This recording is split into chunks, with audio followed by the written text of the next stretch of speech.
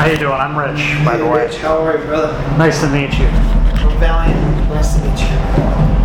Awesome. So let me start with your last album was in 2016. Yes. Old Salt. Can you tell me a little bit about the album, the making of it, the music on it? What's Sure.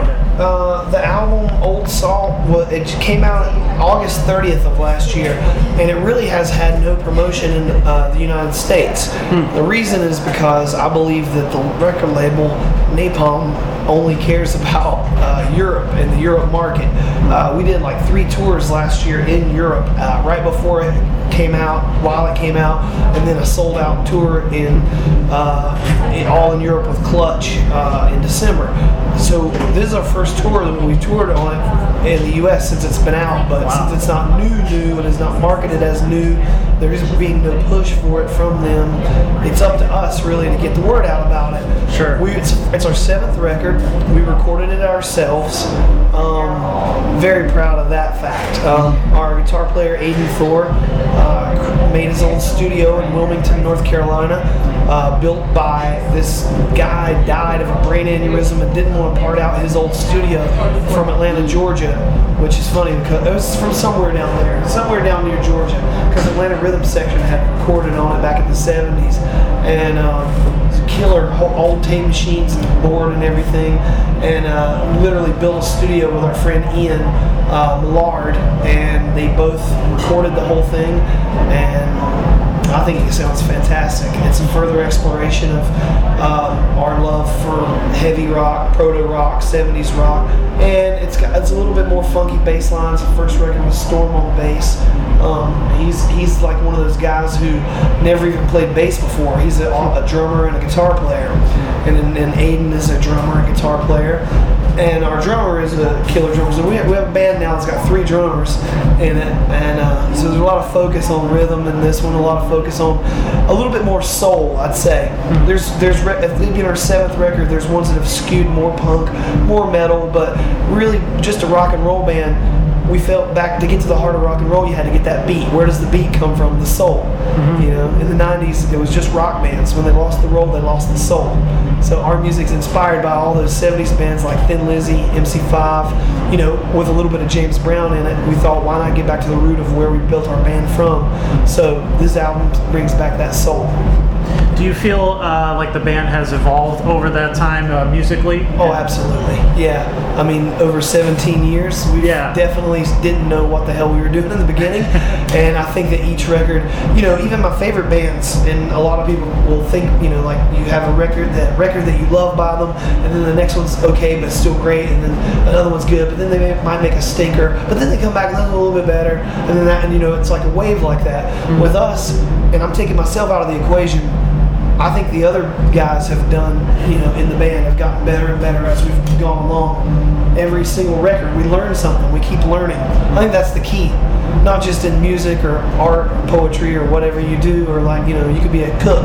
Yeah. The more you do, the more you learn, the better you get at what you do. And so adding to your repertoire as you go only makes you stronger and better and more creative.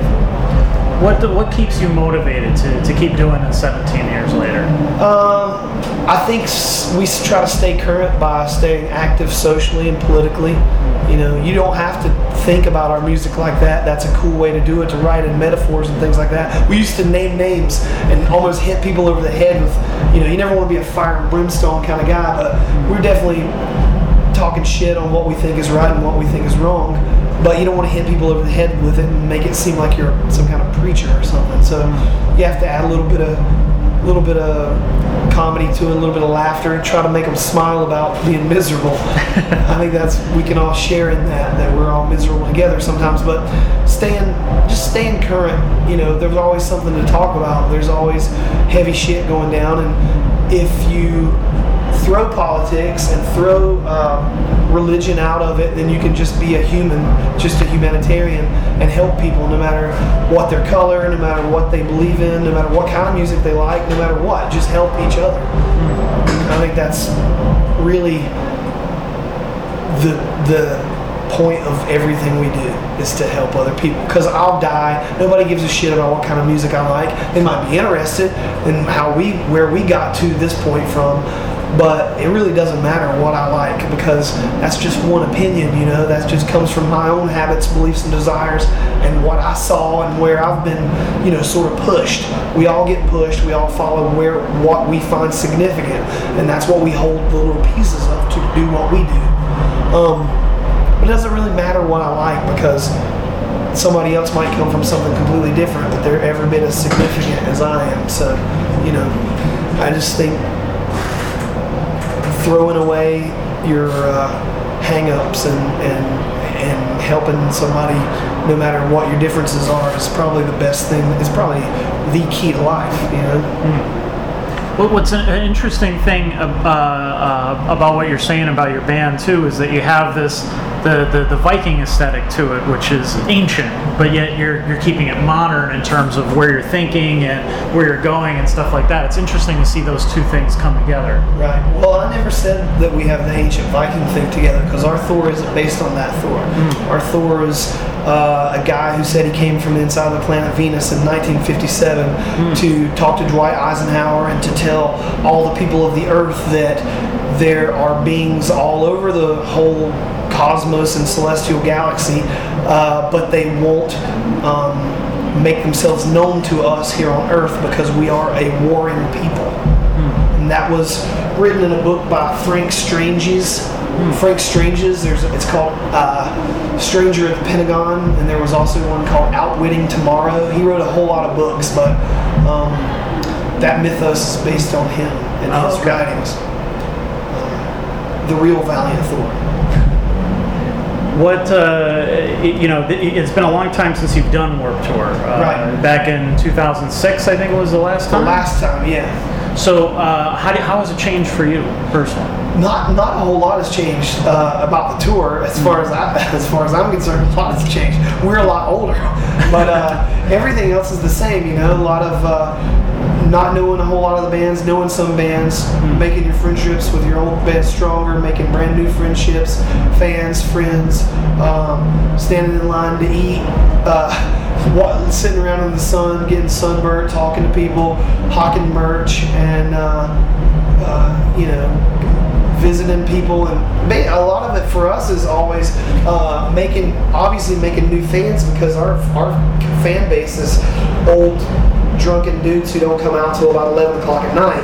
So it's really neat to have to meet up with tons of kids who will grow up and be our fans that come out and drink and creep on us at 11 o'clock at night. They're just too young to do that right now. Are they surprised by, like, do you get different reactions from the shows that you do on Warped Tour? Oh yeah, I'm sure people are just discovering you sometimes. Yeah, lots of times, especially these days. I think it was different back in the day. The thing that's changed, I think, the most is how people consume music, how people share music, how people get music and find out about it. All the social media networks have changed. In 05 and 06, Warped Tour's big sponsor was MySpace, and they were very music-oriented social media thing. Yeah. And we had a song when our album came out in 06. Our song was on the front page of MySpace, and we got like 500,000 fans that like ads that day.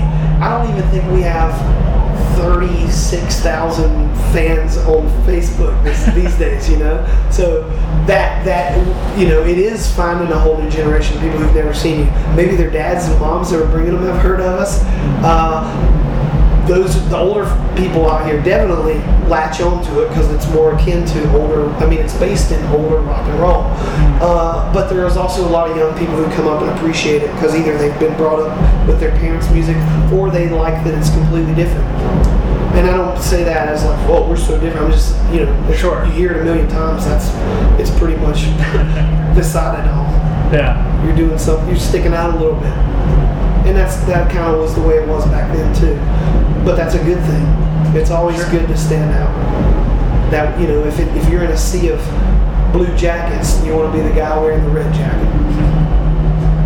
Now, what do you have a particular show or memory from Warped Tour that stands out to you specifically, whether it was meeting fans or on stage or afterwards? You know, I mean, I will say that everybody over the years, people ask what was the best thing that happened from Warped, and I think it was because our career wouldn't have lasted this long probably if it hadn't been for Warped Tour, because we made so many connections in the old days. In '05, we did tours with Gogol Bordello. We did tours with Strung Out because of the tour. In '06, we went out with Joan Jett and Eagles of Death Metal because of the tour, and Joan Jett told Alice Cooper about us, and he played us on his show. She told Lemmy about us, and we did 4 tours with Motorhead, which is like the best rock and roll experience of my whole life. So, we ended up being on video games like Guitar Hero 2, and it was all about people we met out here. So, there's not one particular one, but maybe the casualties bringing Joan Jett over to see us play and playing a drinking game to our stage banter at the old Detroit Lions. The old Tiger Stadium in '06 when we played there was probably a standout moment, because all this crazy shit snowballed after that and went in our favor. So it was cool. That was a cool moment.